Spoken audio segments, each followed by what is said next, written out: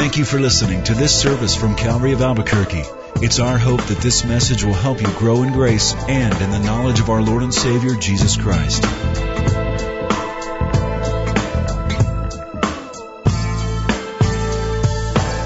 So let's pray before we get started.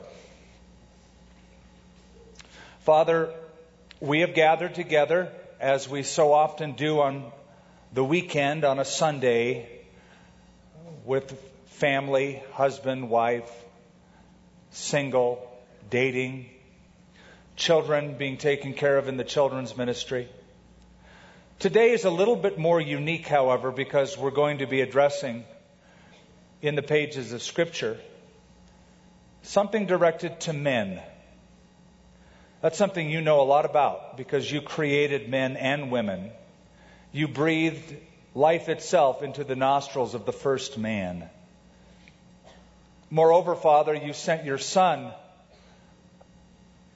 who the Bible says took on the form of a man, came in the likeness of men, knows what it's like to face the issues we as men face, knows what it's like to face temptation.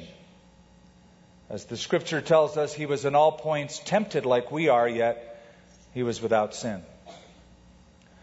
So we are talking now to the one who created men, knows how men feel, and knows what men need most. So we appeal to you as our Heavenly Father, that you would train us to be good earthly fathers and earthly husbands and earthly friends. In Jesus' name, amen. I want to begin with the challenge to men. As I see it, guys, we have a choice. And this morning you have a choice. Will you be one of God's thousands of disappointments, or will you become one of the few of God's successes? There was a headline in the Boston Globe newspaper that simply said, "Wanted stout-hearted men." And the article in part went on to say, what's wrong with America? Lousy leadership. Not just in government or politics, but in the business, labor, service, and manufacturing fields, education, and other big institutions, and the media too. The article went on to highlight a crisis in leadership in America, especially among men. What is a man? What is a real man? You've heard that, be a real man. What does that mean? When you think of the term real man, what do you think of? Does Tom Cruise come to your mind? Good. Or Bruce Willis? Or maybe you think on the other end, Dr. Phil. Or maybe you think, no, a real man, that's that Olympic athlete. It's Michael Phelps. Or it's Ashton Eaton, or one of the many that took gold. That's a real man. I think the problem is, or at least one of the problems is that you ask the question what a real man is or ought to be, and you're going to get so many different answers because we don't know, as a culture, how to answer that question. Psychology Today, in an article written by Jim Levine, who had perused several different books, literature on manhood, he wrote this in that article. One theme that comes through loud and clear, the male is in crisis. Buffeted by the woman's movement, constrained by a traditional and internalized definition of masculinity, men literally don't know who they are, what women want from them, or even what they want from themselves. Is the real man a fighter? Is he aggressive? Is he macho? Is he passive? Is he restrained, quiet, or a combination of all the above? 3 bikers walked into a cafe in Broken Bow, Nebraska. I don't know if you know where that is. It was a truck stop, and these Hells Angels walked in rough and tough, and at the end of the coffee bar was a truck driver, a very short, small-framed, diminutive truck driver. peacefully eating his breakfast, drinking his coffee. One of the bikers walked up to the truck driver, grabbed the eggs off the plate, squished him in his hands, and his yolk dripping down. Arr! They were trying to create a fight, start trouble. The next biker took the man's bacon and started eating it and crushed the rest of it. And the third biker took the poor man's coffee and just poured it into his lap. The truck driver, having the wherewithal to not create trouble with 3 Hell's Angels, quietly got up, walked over to the cash register, thanked the waitress, paid the bill, left a nice tip, and walked out the door, leaving these 3 bikers befuddled. One of them said, "He's not a real man. He's not much of a man." The waitress, looking outside the window, said, "Yeah, he's not much of a truck driver either. He just ran over 3 motorcycles out in that parking lot."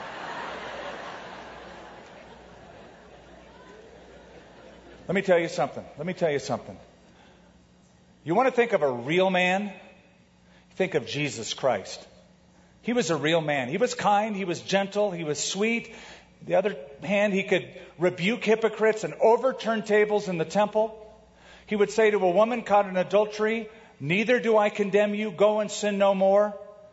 But to the Pharisees, "You whitewashed walls, you bunch of slimy snakes." You don't want to mess with him. In fact, get this. A national magazine did a survey asking men and women their idea of their ideal man. Jesus Christ got more votes from both men and women than anyone else. And they asked what traits would attract you to him or cause you to give us that answer. And they said a caring attitude, intelligence, admirable morality, and sensitivity to others. Well, we come to the book of Joshua this morning. And it's a leader speaking to leaders. It's a man, Joshua, speaking to the men of his nation. In Joshua 24, a formal gathering at a very important place has taken place. Joshua used to be the second in command under Moses. He was like the VP. He was like the assistant pastor. He was like the right-hand guy. Now he's the man. But in chapter 24, Joshua is about 100 years old. So it's time for him to retire. He sees the end of the road. He's passing on the mantle of leadership to a new generation. And so he wants to address them, and he does.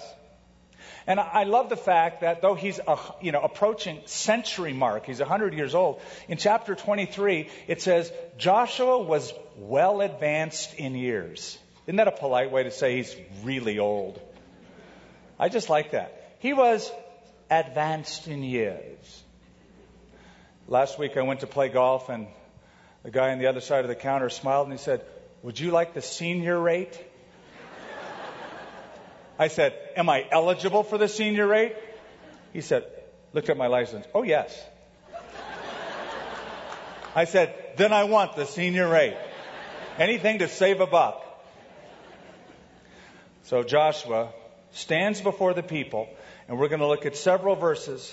But this older gentleman with the perspective of years, with the perspective of the longer gaze that he didn't have when he was younger, gives to these men and to us men 3 steps that will help us climb up to the level of what I'm calling a real man.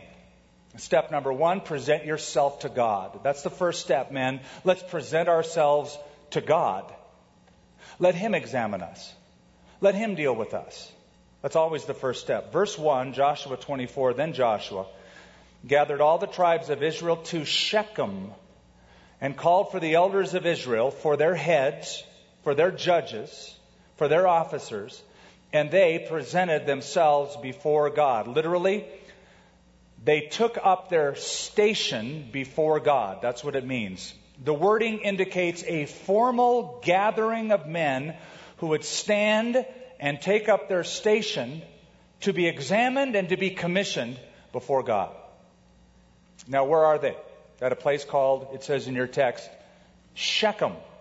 A very important piece of their history. It would be sort of like American men gathering at Plymouth Rock, or Gettysburg, perhaps, or the Wall in Washington, D.C.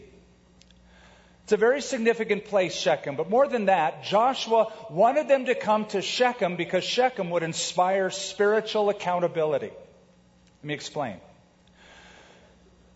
The first covenant God ever made with Abraham, their forefather, was at Shechem. The bones of Joseph, once they were taken from Egypt, were brought and buried in Shechem. Joshua previously, earlier in his life, in chapter 8 of this book, brought the people of Israel there to reaffirm a covenant at Shechem. And the tabernacle, that holy tent where people would meet with God, was pitched at this time at Shechem. So in a place rich with spiritual history, Joshua calls the men to stand with each other, stand in God's presence, stand by the sanctuary, and stand and be challenged with God's truth. That's the idea of presenting themselves before the Lord. You see, Israel had a rocky past, and they would have a tough future. And Joshua wants to know that he's giving the leadership into the hands of real men. So want to know what a real man is? A real man is a spiritual man. A real man is God's man. A real man is a man who gathers with other men. And a real man is somebody who's not afraid or ashamed of being exposed to the light of God's truth. That's what's happening here. And what's happening here is what Paul says should be happening now. Romans chapter 12, verse 1.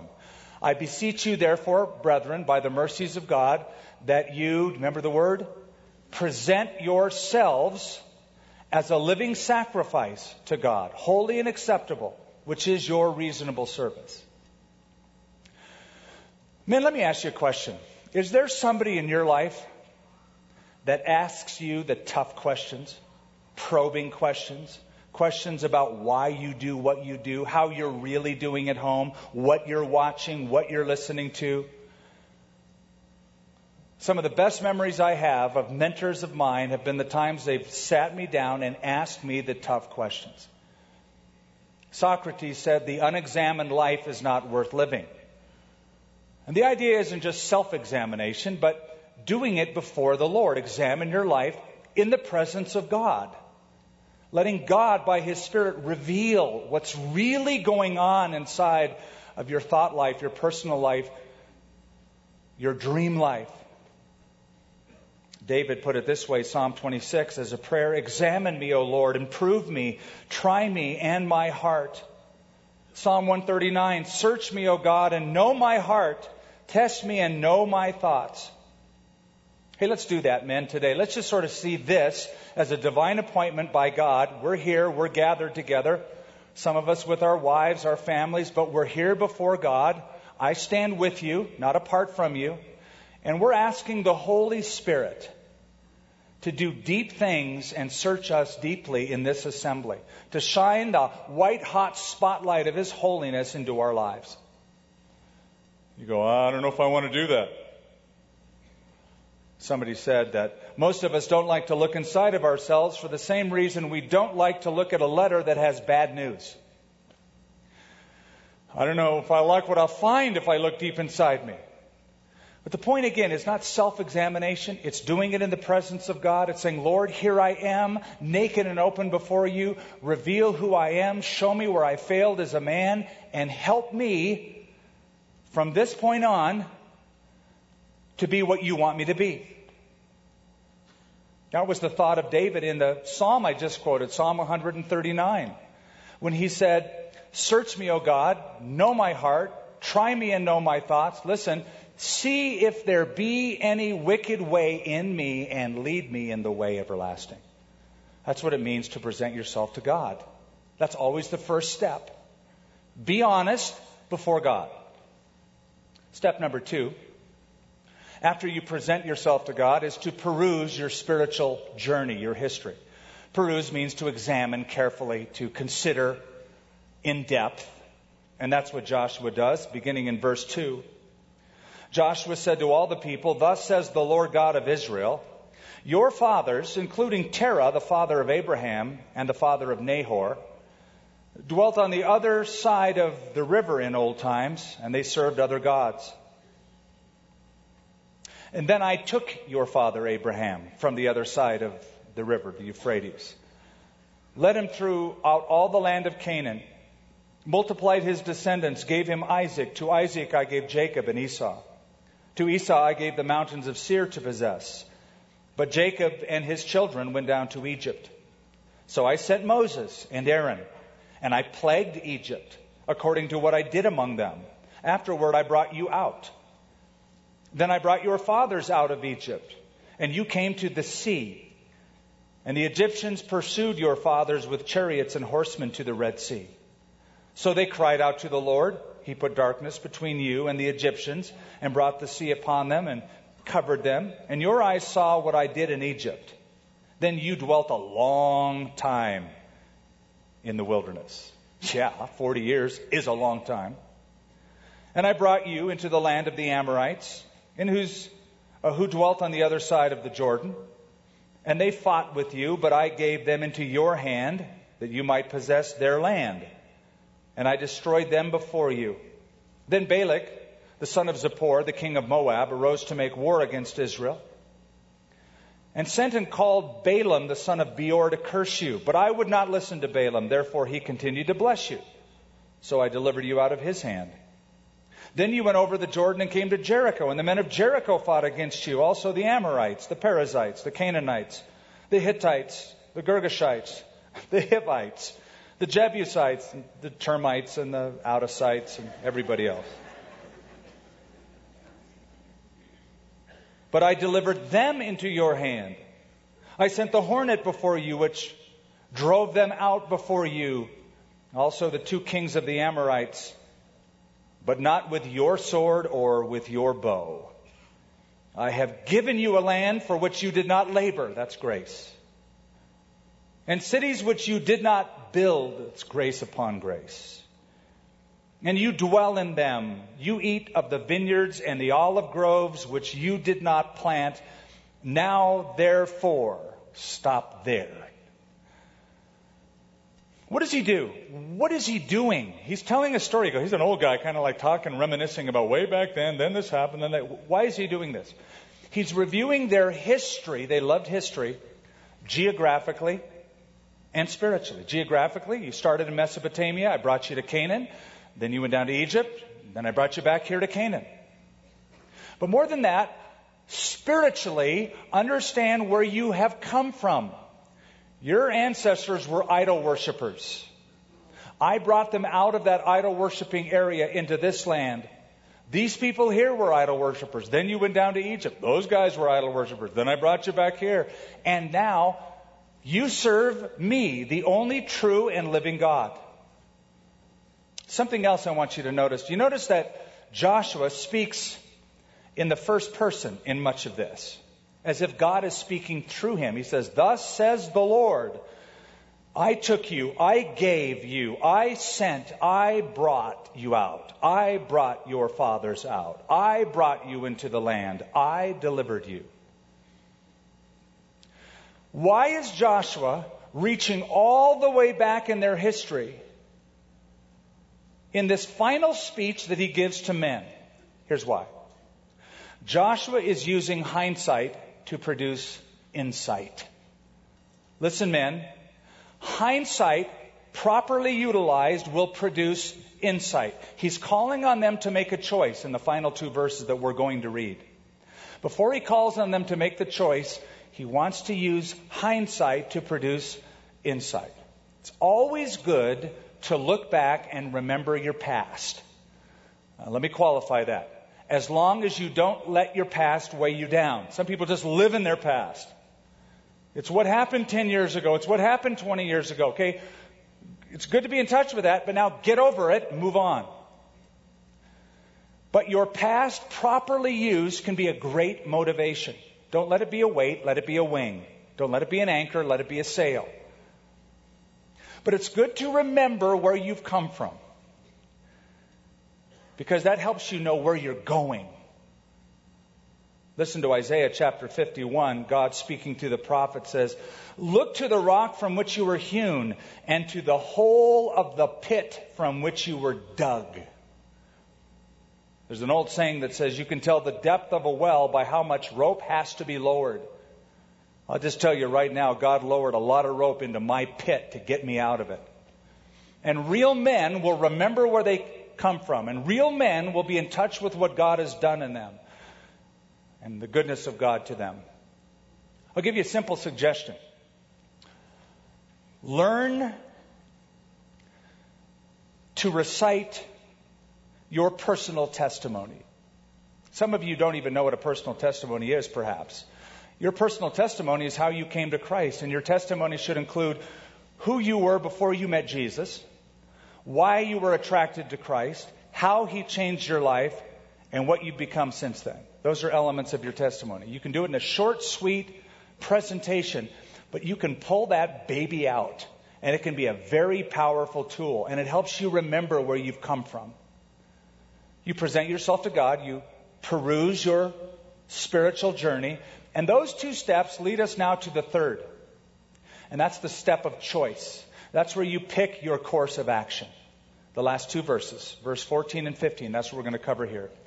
Now, therefore, says Joshua, fear the Lord, serve Him in sincerity and in truth, and put away the gods which your fathers served on the other side of the river and in Egypt. Serve the Lord.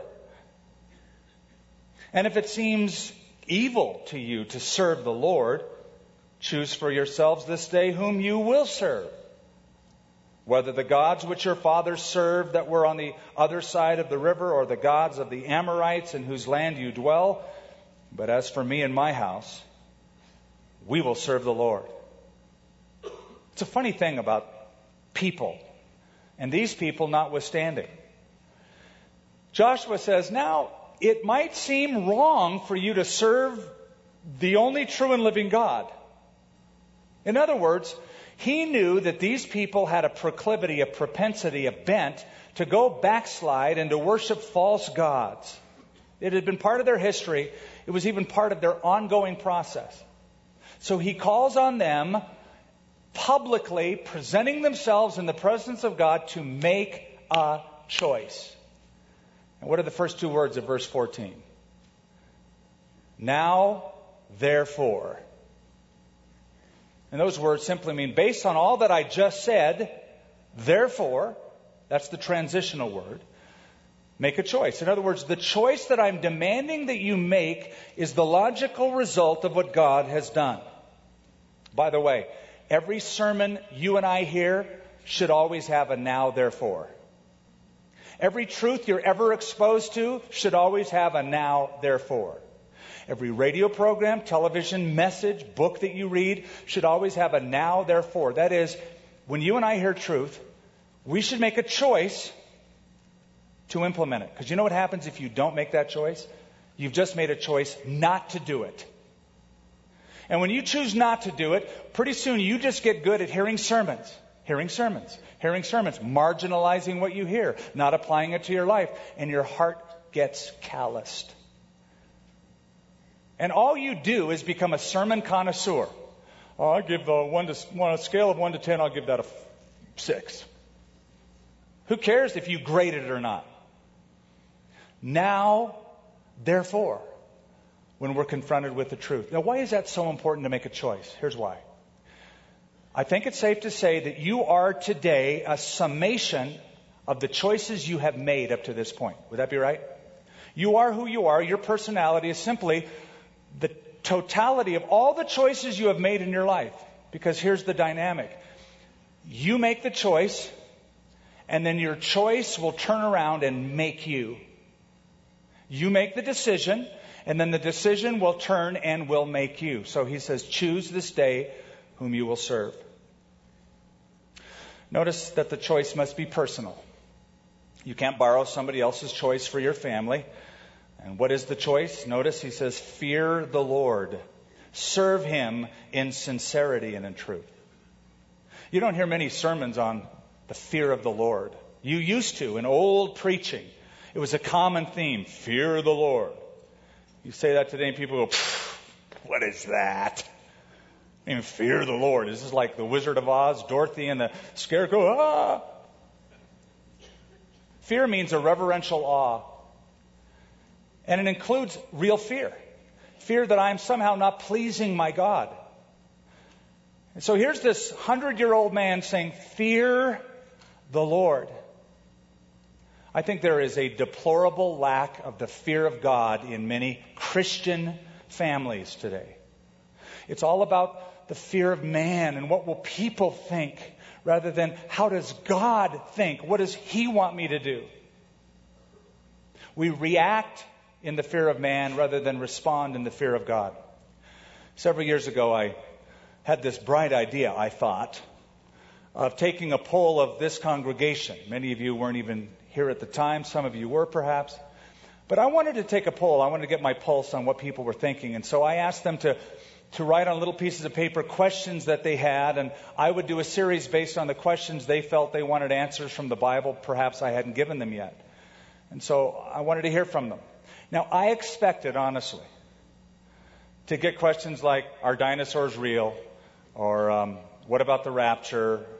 Or is hell viable? Any of those kind of things. We got a smattering of that. But by and large, over 90% were questions about, how do I heal my broken family? How do I raise my children? How do I work this out in my marriage? And I discovered that a large group of Christian people that go to churches are not playing according to God's rule book. Marriages that don't have God at the center. So the choice must be personal. Joshua is saying to the people as a whole for them to make individual choices. Fear the Lord. Serve Him. Second, notice that the choice has to be total. It has to be a total choice. You've got to be all in. He says to them, put away the gods your fathers served on the other side of the river and in Egypt. Put them away. Get rid of them. Don't live according to them. And serve the Lord. Now, if I could apply that to us in our situation and in this series, I would say that the principle means this to us. Stop copying the world when it comes to your relationships. Stop emulating worldly values, worldly examples when it comes to your family, your relationships. The surrounding world that you live in does not believe in moral absolutes. Don't do that. The surrounding world in which you live has redefined, reconfigured the family. Don't do that. I'm not here to pound the pulpit and say, I'm going to curse the darkness. The world's bad, bad, bad. It is, but that's not why I'm here. I want to simply ask you a question. What is molding you? What is shaping you? What examples are you trying to be like that you look up to that shape your family life? Do you want to be like the Kardashians? I go, no. I model my family after the Simpsons. Yikes. Or is it a godly family model that you're looking toward? A scriptural one? See, good marriages don't just happen. They're the result of a firm choice, hard work, and God's grace. That's what produces them. Now listen to Joshua's choice. It's both personal and total. As for me and my house, he says in verse 15, last sentence, but as for me and my house, we will serve the Lord. Here's a husband and a father being committed before God even at 100 years of age, and he wants to pass that commitment on to the next generation. Here's Joshua saying, look, I can't speak for you. I can't choose for you. I can only pick for me and I can only choose for me. I don't know which way you're going, but I know which way I'm going to go. And I'm proud to say, as for me and my house, we will serve the Lord. He didn't just say as for me, but as for me and my house. That means he was the leader over his house. He was the covering of his house. Here's the principle. Your spiritual relationship with God must spill over into and affect every other relationship in your life. The great missionary to China, Hudson Taylor, said, your father, your mother, now let me redo it. If your father, your mother, your sister, your brother, the very dog and cat in your house isn't happier for you being a Christian, there's a question as to, are you really a Christian? Your relationship should affect every other relationship. Now, doesn't it make sense to you that for Joshua to be able to say, as for me and my house, we will serve the Lord, that he has to have spent some time in his house. That he has to be in touch with his household, because that's what the word house means. Not my four walls made out of adobe with a little roof on top, my house, but my household. For him to say, as for me and my household, he has to have spent time in and with his household. Jim Dobson said, if homes, if houses, if families, if marriages in this country are going to survive, it's because husbands and fathers make it their highest priority and reserve part of their time and energy for leadership in the home. I want you just to think about that, because we're about to close this message. Several years ago, there was a family researcher, kind of a guru of family development, called Dr. Uri Bronfenbrenner. Uri Bronfenbrenner was studying the time that fathers spend with their children to see what correlation there was as to influence. So he looked at and cited one study in particular that asked fathers, how much time do you spend with your kids, your littler children especially, preschool kids? Because those are the years where you may not be teaching them verbally, but it's not taught, it's caught. They watch, and you are setting a template for the rest of their lives. So get this. In the study, first of all, they asked dads, how much time do you think you're spending with your children? The average father said, between 15 and 20 minutes per day I spend with my children. The second part of the study, after asking the dads the question, was to actually put microphones on the children, just to get the verbal interactivity between father and child. Here's the result. According to Uri Bronfenbrenner, who cited this study, the average time that a middle-class father spends with his children is 37 seconds per day. The direct interaction was limited to 2.7 encounters daily, lasting 10 to 15 seconds each. Okay, compare that with the well-known statistic that the average preschool child watches between 30 to 50 hours of television a week. And you don't have to ask very long, who's the influence in that family? Here's Joshua saying, as for me and my household, we will serve the Lord. That is the commitment I have made. That is the commitment I have passed on to them. And we make it together.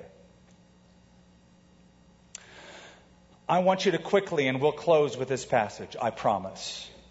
Deuteronomy chapter 6. Turn left one block. It's the book right before Joshua. Deuteronomy 6. Famous passage, just a few verses we'll look at. Here is God's pattern for passing on truth about himself to children and grandchildren. It's very simple, very basic. Deuteronomy 6. Now this is the commandment, and these are the statutes and judgments which the Lord your God has commanded you to teach, that you may observe them in the land which you are crossing over to possess, that you may fear the Lord, there it is again, to keep all of his statutes, his commandments, which I command you, and your son and your grandson all the days of your life, and that your days may be prolonged. Therefore, hear, O Israel, and be careful to observe it, that it may be well with you, and that you may multiply greatly, as the Lord God of your fathers has promised you, a land flowing with milk and honey. Hear, O Israel, the Lord our God, the Lord is one. You shall love the Lord your God with all your heart, with all your soul, with all your strength. And these words which I command you today shall be in your heart.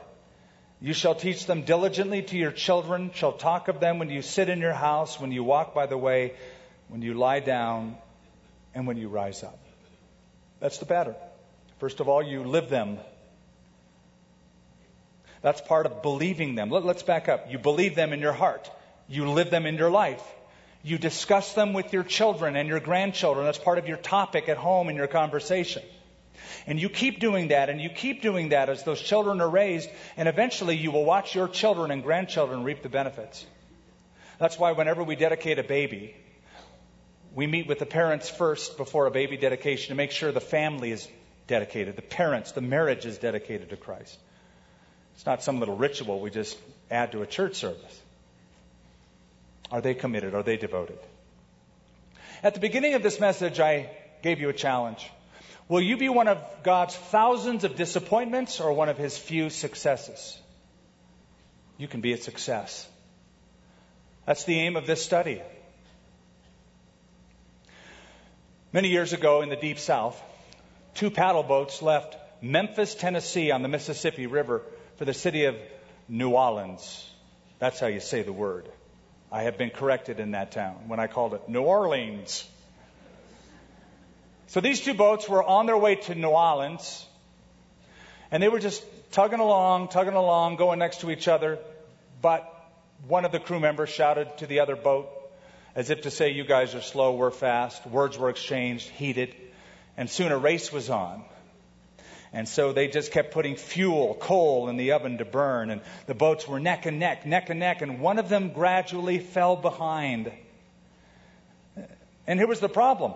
It was running out of fuel. It had enough fuel to make the trip, but not enough fuel to win a race.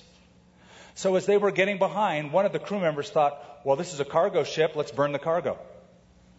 And they discovered that the cargo burns, furniture burns, wood burns, as well as coal. So they were stuffing cargo into the ovens, burning it, and they won the race. They won the race, but they burned the cargo. Men, God has given you precious cargo. A wife. Women, forgive me for comparing you to cargo, but I think you know where I'm going with the illustration. You have a wife, you have children. That's the precious cargo that is to come along you. Some men are going to win the rat race, and they're going to burn the cargo. And in that sense, you have lost altogether. Where do you begin? You begin with God. You fear the Lord and you serve Him. Men, simple question. How many sermons do you have to hear? How many messages will it take before it's bing, I get it? I need to be a holy man in my home to lead them the way God wants His home led.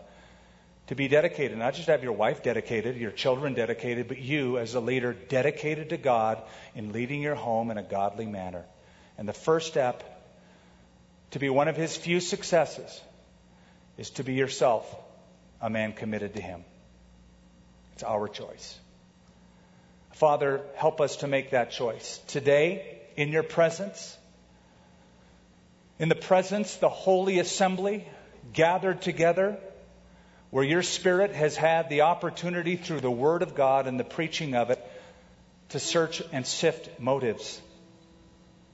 And then for that commitment to be made regularly as we take inventory. We're about to sing My Whole Life I Place in Your Hands. I pray that that will be our prayer of presentation as men and women to you. In Jesus' name, amen. Thank you for listening to this service from Calvary of Albuquerque. If you would like more information about what you've heard in this message or about Calvary of Albuquerque, please visit our website at www.calvaryabq.org. If you have made a decision to follow Christ or would like someone to pray for you, please leave a message with our Prayer Watch line at 505-344-3658. Thank you, and God bless.